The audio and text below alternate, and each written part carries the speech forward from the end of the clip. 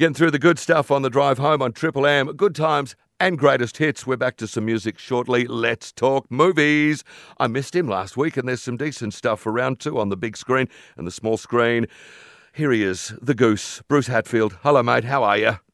Hello, Cliff. And my God, I missed the dulcet tones of your voice for that entire week. I had to go to the catch-up just to make sure that I could still hear your voice there. You're very popular on the catch-up too, and I'm going to put this one up there via triplem.com.au and at the Listener app, LASTNR, and you can just look for the drive home. Bit of sad news. We heard this week Wolfgang Petersen passed away. He was in his 80s, so it's a fair old innings, and, mate, did some good films.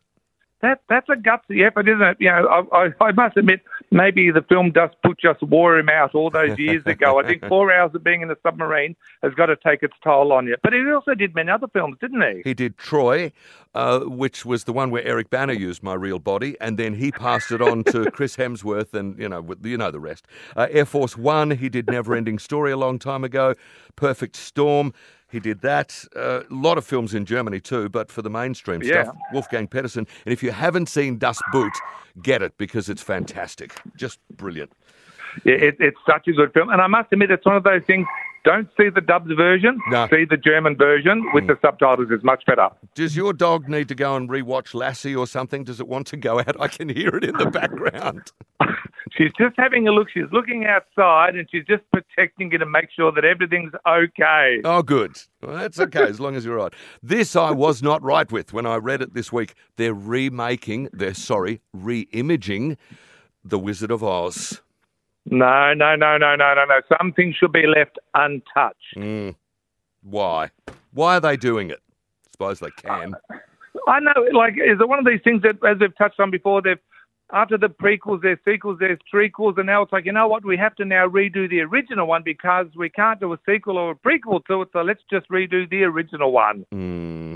How are you going to cast it, really? Who is going to play the Dorothy Gale role? Who is going to play that and do it better than Judy Garland? I can't see anyone doing it. She was just perfect. And that must be 70 or 80 years old now, probably 80-odd years old, and it's an incredible film. And what an epic for its day. You can imagine being a kid going to the movie, seeing flying monkeys. You go, oh, my God, this is amazing. What was that thing with Pink Floyd? If you got the Pink Floyd Dark Side of the Moon album, and I think you started it on the second roar of The Lion, let me get this right, when it goes to colour on the film, that's when something huge happens on Dark Side of the Moon. It's very strange, and I have a feeling that someone who was chemically enhanced may have worked that out. Well, you were just alluding to exactly what I was thinking. But at the end of the day, with the amount of times I listened to Pink Floyd as an 18-year-old in a borrowed car, you go, or maybe I don't think the smell of the bong water ever got out of the seats after spilling it from driving. We were all young and silly. Let's talk about Jordan Peele's new film, Nope. And it is, I believe, a nope from you. What's wrong with it? So after doing things like Get Out, which is a brilliant film, and he did Us, and he's involved in Black Klansman, massive expectations, and I think this film was just, it's incredibly, it's a really anticipated film, and it just completely underdelivered. It was 2 hours of blah. There's about an hour's worth before you get the first hair on the back of the neck stand up, and then you have Ginger's actually really protecting the place. Yeah. Sit, Ginger.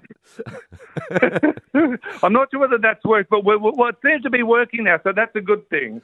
Yeah, what's going on with Jordan Peele? Because he had some, like you say, had some really good films. And I've got to confess, I haven't seen Nope, but I have seen some other reports that are exactly the same as yours. It's like, oh, yeah, great, yeah, what's next?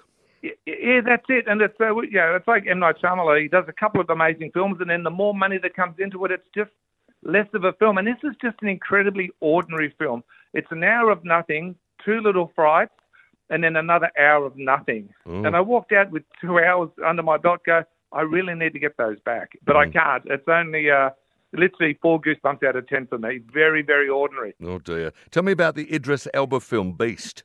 Well, this actually looks a bit of fun. It sort of looks like a Jurassic Park, and it's done with a lion instead of a T-Rex. But look, I'm a big fan of Idris Elba. And I think this Beast, this one doesn't look so fantastic as some of the other Fantastic Beasts we've seen. Oh, all right then. So I think it's going to be just small screen. Don't spend the money on it. A couple of, oh my God, the kids are locked in a car. The things on the side. Nothing that hasn't been done before. Everybody dies. There's always a good guy. The guy saves his kids. Blah blah blah. It's just more of the same. But I do like Idris Elba, and I think he would have made a fantastic James Bond. I think he'd be a damn good James Bond, actually. I think that's a great idea. Mate, we will hopefully catch up with you and talk some more better film news. That's sad about Wolfgang Petersen and Wizard of Oz. Terrible, yeah. I tell you what, anyone ever decides they want to remake those James Dean films, they'll have me knocking on their door. Don't you even think about that. Ginger needs your help. I better let you go. Take care, buddy. Take care. Say hi to those beautiful people in the West. Indeed. Bye, mate. Bruce the Goose back next week on Triple M.